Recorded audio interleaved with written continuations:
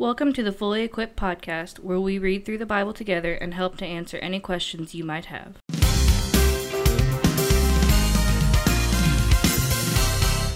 Welcome back to the Fully Equipped podcast. I'm Zach. And I'm Travis. And we missed last week. We were talking about that this morning.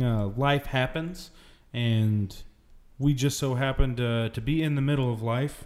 And so, you know, we've missed a week now. We missed chapters 11 through 21 on the podcast. But if you've been reading, then you've kept up with it, and you know, you've gotten through it. So we're not going to try and go back and cover any of that. We're going to go ahead and start where we would start anyway, chapter 22. That's right. And that's what we tell people all the time, that's going to happen in everybody's life. We're going to fall down, we're going to make mistakes, and then just pick up and keep going. So you'll do that where you may miss a couple of days of reading, or you may miss a week or so of reading.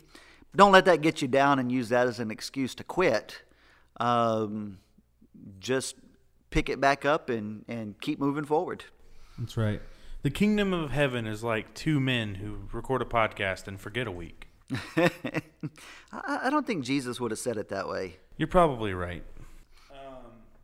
But yeah, we're in chapter 22, and we're in the middle of Jesus' ministry, of his 3 years walking with the disciples and teaching. And We're actually coming to the end of it by the time we get to here, because in chapter 21 is a triumphal entry. So he's riding into Jerusalem.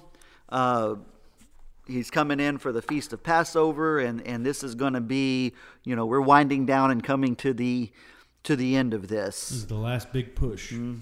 We see him go in the temple. I think to really understand kind of what we're doing, you know, we need to start there to get the proper context. And so we see him come in and we see him cleanse the temple. I'll go off of memory here, but they were selling sacrifices essentially. Yeah. So what they were doing is they had money changers who would change it from Roman money to temple money, because they wouldn't let you bring Roman money into the temple, because Roman money had the image of Caesar on it, who held himself out to be a god, and that's blasphemy. But they had a huge exchange rate where they were making a fortune off of it. Then they were also selling doves. So what people would do is they'd have to travel a long way. You're supposed to sacrifice your very best, and a lot of times the very best wouldn't make it. And so people were going in and they're telling them that their sacrifice isn't good enough, and upselling them on something. So they turned it into a money-making scheme. And Jesus comes in, turns the tables over, and sits there and fashions a whip and then goes after them. Yeah, drives them out. Which I would say, making a whip probably took a minute. Yeah. Calm, calculated man right there. Yeah. I don't think he was carrying one with him, and so, but that gives us the setup to see where now he's come in. We know that Israel's looking for a Messiah. We know that's something they've been looking for quite some time now. The problem was their perspective and what they were looking for. And so when he does these things, it begins to anger them. He's messing with their money, their power structure, their prestige, all of that stuff. And so when we get into chapter 22, we actually see it start with, in 21, he tells a parable of two sons. He tells the parable of the wicked vine dressers. He tells the parable of the wedding feast. And all of these things are pointing back to the Pharisees, the Sadducees, pointing back to the religious establishment, showing how they're wicked, how they're twisted, how they're wrong. How they're a brood of vipers, as he continues to call them. Yes. It really upsets them. And what's amazing is the Pharisees and the Sadducees didn't even get along. But they were united against a common enemy. That's right. Because they both understood that keeping their power for themselves was more important than either one of them or both relinquishing. Yeah. It's kind of reminds me of a Republican and Democrats. Republicans and Democrats don't get along on anything at all, but another party tries to come in and do away with that two-party system, and they'll both turn on that one. And we see that start to happen.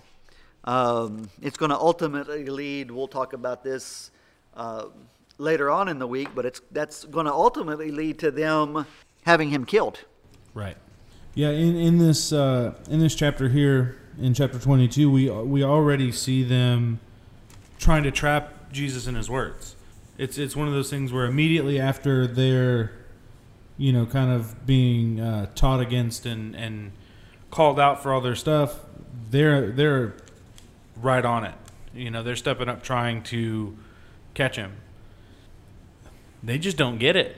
They keep trying to trap him in his words, and yeah, he gets them every time. Yeah, he turns around on it. He turns it around on them every time. They ask him about taxes, which their hope is to prove him wrong, because they think they have a foolproof way to trap him when they say that, because you've got the Roman government looking down. They're in Jerusalem in force at this time to keep the peace, and so they're seeing this, and so they're looking for him to say, don't pay taxes, which will give them excuse to go to the Roman soldiers and try to have him arrested, or he'd go the other way. And so anyway,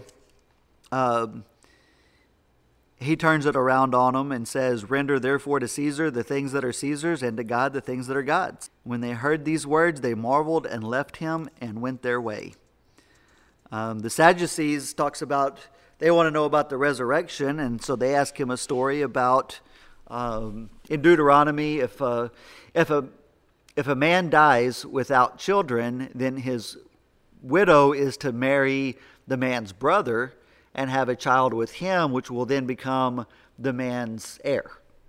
Will inherit the namesake and all of that, have all the rights of her firstborn. Then any other children she has with the brother after that would be hers and the brothers. Right. And they're telling a story of a man who marries a woman and he passes away, and essentially she marries all 6 of his brothers down the line as they continue to die, and then she dies, and they ask at the resurrection, whose wife is she? Now here's the better question I have in that. When you get down to brothers 6 or 7, and every one of your brothers have died when they married this woman before there was a chance to have kids. Fishy stuff going on. That's where you have to go, do I really want to marry this woman? May not be her. Is my life worth the law? Yeah. There must be some kind of curse or something going on here. But that's neither here nor there. That's a distraction from it. Those are just the odd things that pop into my head. But they're really focused on that. The Sadducees don't believe in a bodily resurrection. Right. They only believe their scripture is the first 5 books of the Bible. Mm-hmm. They believe in the Pentateuch. They believe in the other ones. They just don't carry the same weight. Right. And because there's no resurrection that's talked about within the first 5 books, they give the resurrection no weight. And so they're trying to trap him in something that basically invalidates the resurrection so that they can be validated. Which apparently has been an argument that's been going on for a while. And without a good answer, because the Pharisees have not been able to provide them, because that's one of the big things they disagreed on. Right. And the Pharisees can't provide them a suitable answer. And so they think they have this one sewn up. And he comes out, Jesus comes back. I feel like he comes back pretty hard with this, telling them not knowing the scriptures nor the power of God, because they pride themselves on what they know. Yeah. They pride themselves on their knowledge and their believed revelation. And so when he comes back and go, you're mistaken not knowing the scriptures nor the power of God, he gives them an answer that says, for in the resurrection they neither marry nor are given in marriage, but are like angels of God in heaven. But concerning the resurrection of the dead, have you not read what was spoken to you by God, saying, I am the God of Abraham, the God of Isaac, and the God of Jacob? God is not the God of the dead, but of the living. And they were astonished by his teaching, and went away. And so there we see continued kind of arguments with the Pharisees and the Sadducees against Jesus, still continuing to try and trap him. They ask whose son the Messiah is. Is he the son of David? And he said to him, how is it then that David, speaking by the Spirit, calls him Lord? For he says, the Lord said to my Lord, sit at my right hand until I put your enemies under your feet. If then David calls him Lord, how can he be his son? And so no one could say a word in reply, it says. Yep. And so we continue to see this from the Pharisees and the Sadducees, and it's something that we see kind of all over the place today with the, these arguments that we get in over Scripture, whether or not it's, what sin is worse, this or that, or,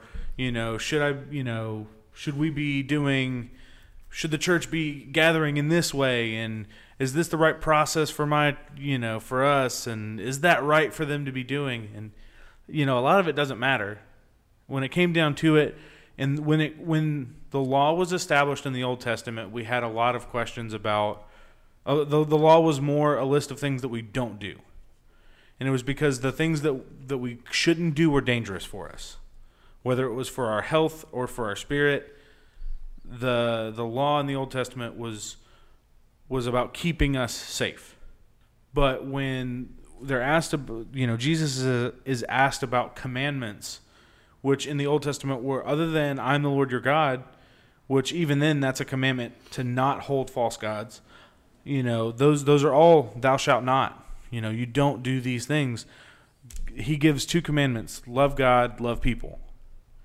And so when it comes down to it, the gospel is more about our action than about our inaction. We spend a lot of time, arguing about what's sin, what's not, what's worse for us to be doing, and we spend less time thinking about how can I be doing, how can I be acting in love. Well, and I think it goes a little beyond that as well, because I think when we talk about that, it really comes down to a matter of perspective, a matter of heart, and a matter of intent. Yeah. Because when we get into chapter 23, we started to have this discussion earlier. It's woe to the scribes and Pharisees. He speaks to them, and he's really kind of coming down on them. And then in verse 6 it says, they loved the best places at feasts, the best seats in the synagogues, greetings in the marketplaces, and to be called by men, Rabbi, Rabbi. But you do not be called Rabbi, for one is your teacher, the Christ, and you are all brethren. Do not call anyone on earth your father, for one is your Father, he who is in heaven. And do not be called teachers, for one is your teacher, the Christ. But he who is the greatest among you shall be your servant, and whoever exalts himself will be humbled, and he who humbles himself will be exalted. So we look at like the Catholic Church, where they call the priests Father so-and-so. And then you read a scripture like that, and it says, don't call anyone Father. And so you start to question, why? When they say Rabbi is translated teacher, so you shouldn't call anyone teacher. And then that begs the question, so does that mean the Catholic Church is wrong? Well, and this is something that we talked about. It's not about whether or not you're calling someone your teacher, your instructor, your father, anything like that. It's about the fact, and he addresses it before this. They want the best seats at the banquets. They want to sit in the seats of honor. They like being called teacher, and it's because they like being called that because it is a place of honor. They are looking to be exalted. And the kingdom of heaven in all of the parables that we see isn't about someone who's exalting themselves. Mm-hmm. How many times in these parables do we read the kingdom of heaven is like this, and then we're given we as people who are in the kingdom of heaven are given the place in the story of a servant. It's so often we're not the one who's exalted. And that's what it comes back down to, is when we look at that, if you pull this out, you can pull that out and go, well, they shouldn't call. Well, that's not what Jesus is saying here. That's not what it's going down to. That goes back to all of the rest of what he's talking about. It's a matter of heart. They liked their position, and they liked to be called these things. It boosted their ego. Mm-hmm. It gave them a sense of worth. And if you get to the place where that's what you, I'm not going to use names here, but I'm going to tell you a story about a person that I knew who was a pastor. Now, it doesn't say pastor here. There's other spots in the Bible where it talks about pastor, but there's nowhere in here that it says, but you can go along those same lines and go, with this guy, he liked to be called pastor. He wanted everybody to know he was a pastor. And he demanded respect because he was a pastor. And you better show the man of God respect. I remember him telling a story to a guy about, we'll get to this sometime this year, but in the Old Testament, you've got, I think it's Elijah. Elijah comes into town, and there's some kids that make fun of him and start calling him Baldy Baldy. And she-bears come out of the woods and maul these kids. And you're like, wow. Now, we'll go more into detail of that story when we get there because it's a really crazy story. But he would use that as an example of, you better respect the man of God or God's going to get you. And we went somewhere with somebody one time, and I remember him, the guy, the guy wasn't a part of his church. The guy wasn't even a part of the same denomination. And the guy says, so what should I call you? Should I call you brother or mister? Or I'm not going to say the name. I don't want anybody to, to put those together. And he said, you call me pastor. And this guy told me afterwards, he said, I'm not comfortable calling him pastor. He's not my pastor. And so, but that goes back to what Jesus is saying here. It's not the title. It's what you get out of the title or what you give to the title. Now, I'm not saying don't respect pastors, don't respect teachers or elders, because the Bible teaches us to give them honor, to give them double honor at times. The Bible teaches us respect for those in positions of authority. Christ is very, very clear about that. But we don't give that person more respect than what you give God. You don't put them up on a pedestal. We realize that people are human and people are faulty and people are going to make mistakes.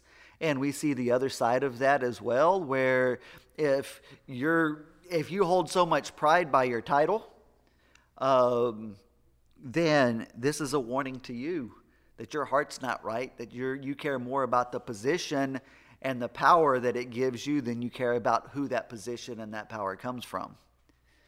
And I think every position in church should be that way. If I could suddenly no longer be pastor, what would I do? Well, if my heart's right, then it shouldn't change anything. I'll continue to serve in whatever capacity God has called me to. I'll continue to attend church wherever God has called me to. If somebody is a praise and worship leader and all of a sudden they're asked to step down and they get angry and leave the church over that, they need to question and begin to look at their hearts and see, are they looking at the right things? And so I think a lot of this woe to the scribes and Pharisees can be a woe to us today. It's that human nature that we've talked about over and over. And theirs is going to get the best of them. We're going to see that later on this week. We're going to talk about that some more and see where that leads. I think, we're reading through this, and I think something that's important to go over is we see now this last type of, before we start getting into some other stuff, we see this last type of parable that we come across in Jesus' teachings, which is, and it's something that's actually kind of, we see a little bit later in, I think, chapter 26 maybe, but it's the idea that we need to be watchful and ready.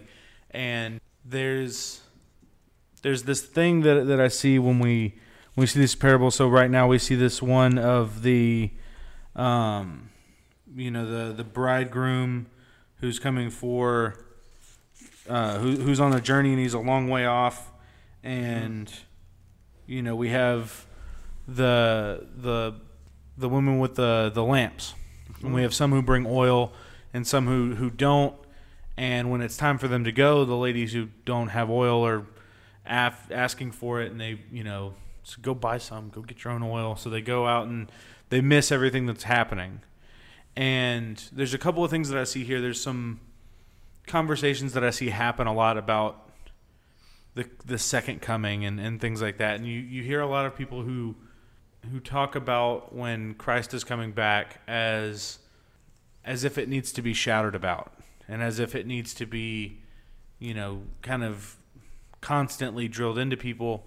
And I think a thing that we miss is that people who don't know Jesus don't believe he's coming back. I think yelling at people to be prepared is missing the point. You can tell somebody, hey, you should be bringing your oil, but if they're not ready to bring it, they're not going to. Well, and I think the interesting about that story is when Jesus is actually saying this, he's saying this to the Pharisees. He's saying it to the Israelites. This is all a warning to them. So if we take that parable about the wise and the foolish virgins and talking about being ready and having the lamps and all of that, none of these would have been unbelievers.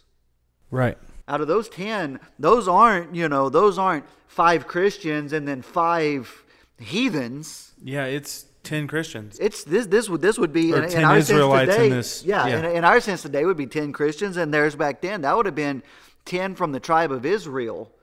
But what they were doing was they were getting lax and thinking just because they were Israelites was their key to heaven. And we can be the same way as this translates directly to us, and we can be the same way and think, okay, well, I accepted Jesus, I'm in. But he's very clear here with the Israelites, and it translates directly to us as well, as it's more than just being in and being ready, but it's using all the resources that God has given us to expand His kingdom, not our own.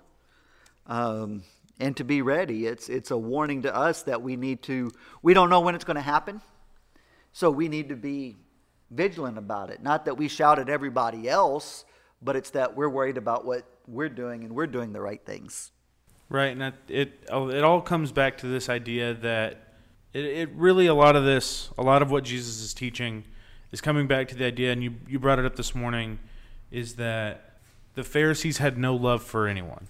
Everything that they did was for self-gain. It was selfish reasons. Selfish motivations. And it was selfish actions that they were taking.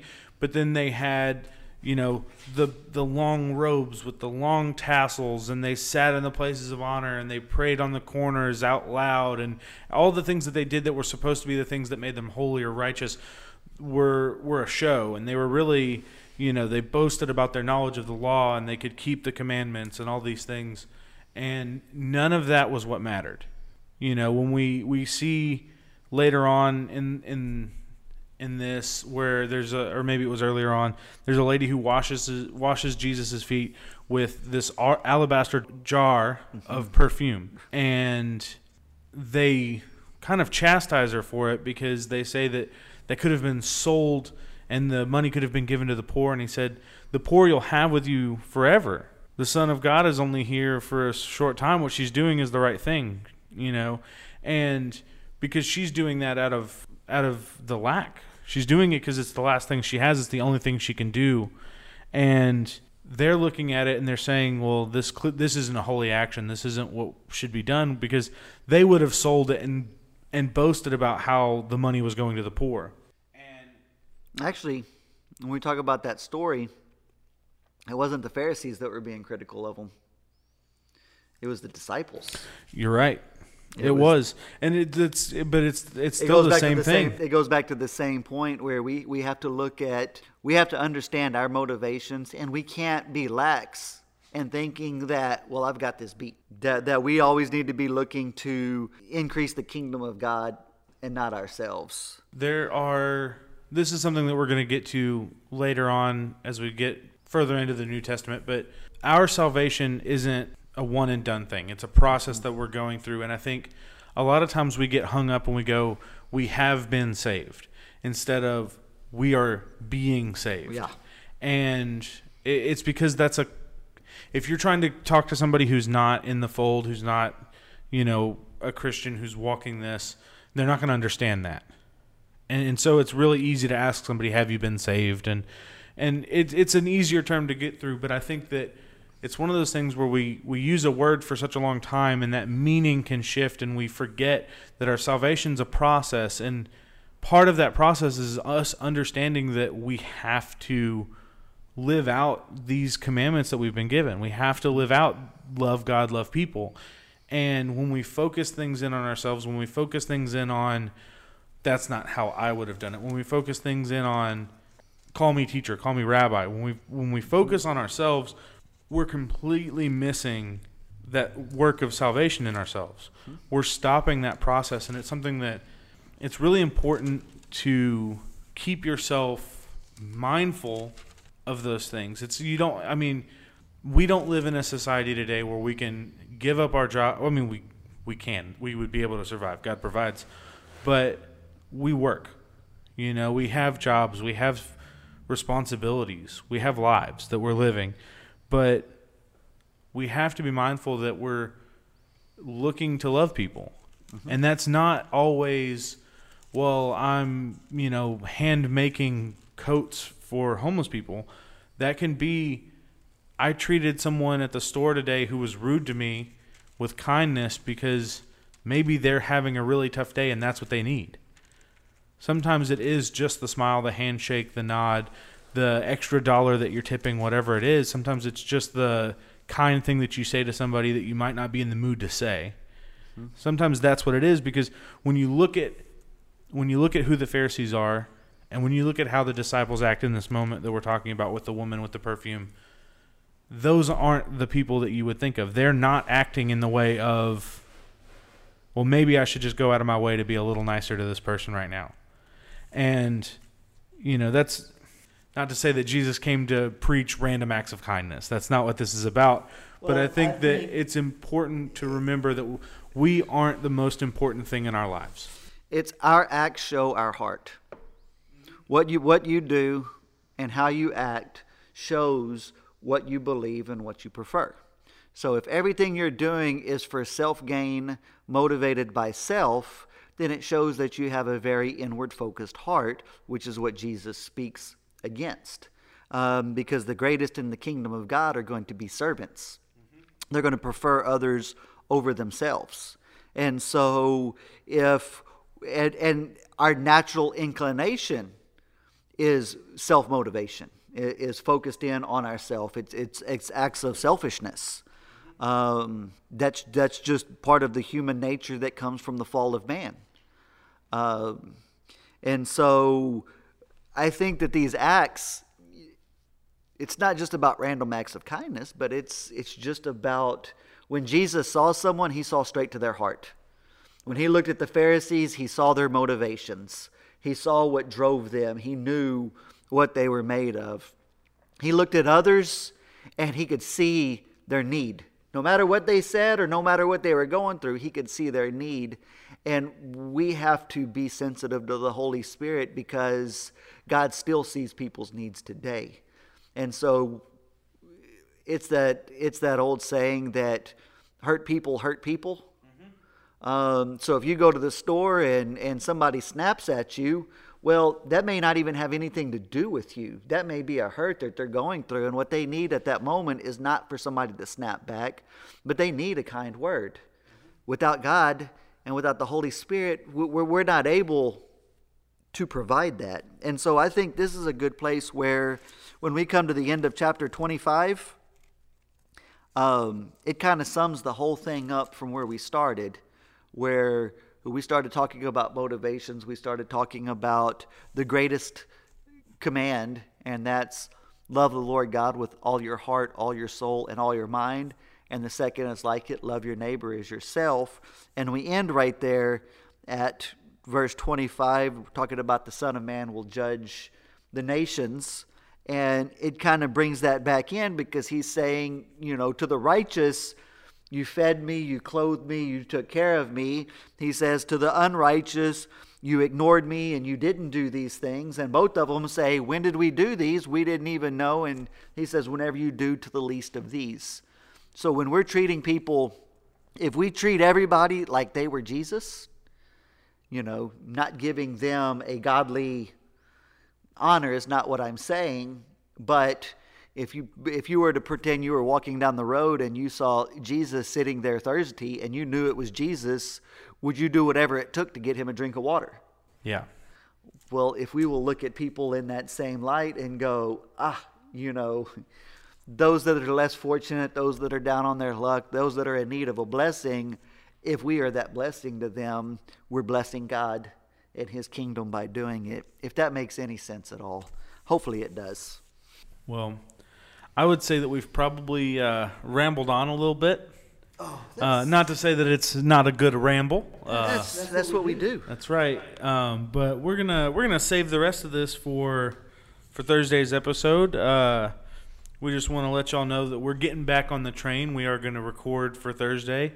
We're going to be back in Genesis next week. We're excited about that. We're going to get back into some more narrative-focused scripture. And we just hope that y'all are having a great week and that y'all are blessed. God bless everyone, and keep up the fight. Keep reading.